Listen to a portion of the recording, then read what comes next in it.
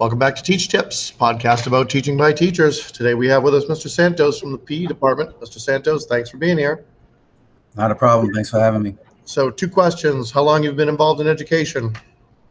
I've been involved in education for 20 years. I've been teaching at the high school for the past 10. And what's your top teaching tip right now? I would say it's about making connections with each and every student. I feel like being patient and having pride in your school and pride in what you teach is another key thing too. It sets that positive tone.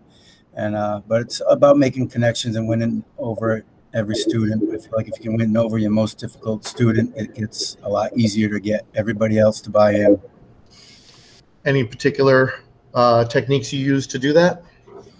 No, just having a little bit of a sense of humor, trying to be prideful in what I do in the school and what's going on with the school, and showing engagement with all of them, jumping in games with them. With phys ed, it's kind of fun challenge, and winning your street credit that way, I guess. That's what I call it.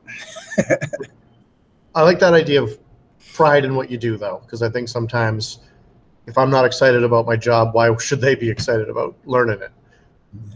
So, yeah, I agree. I think that's been the key thing for me.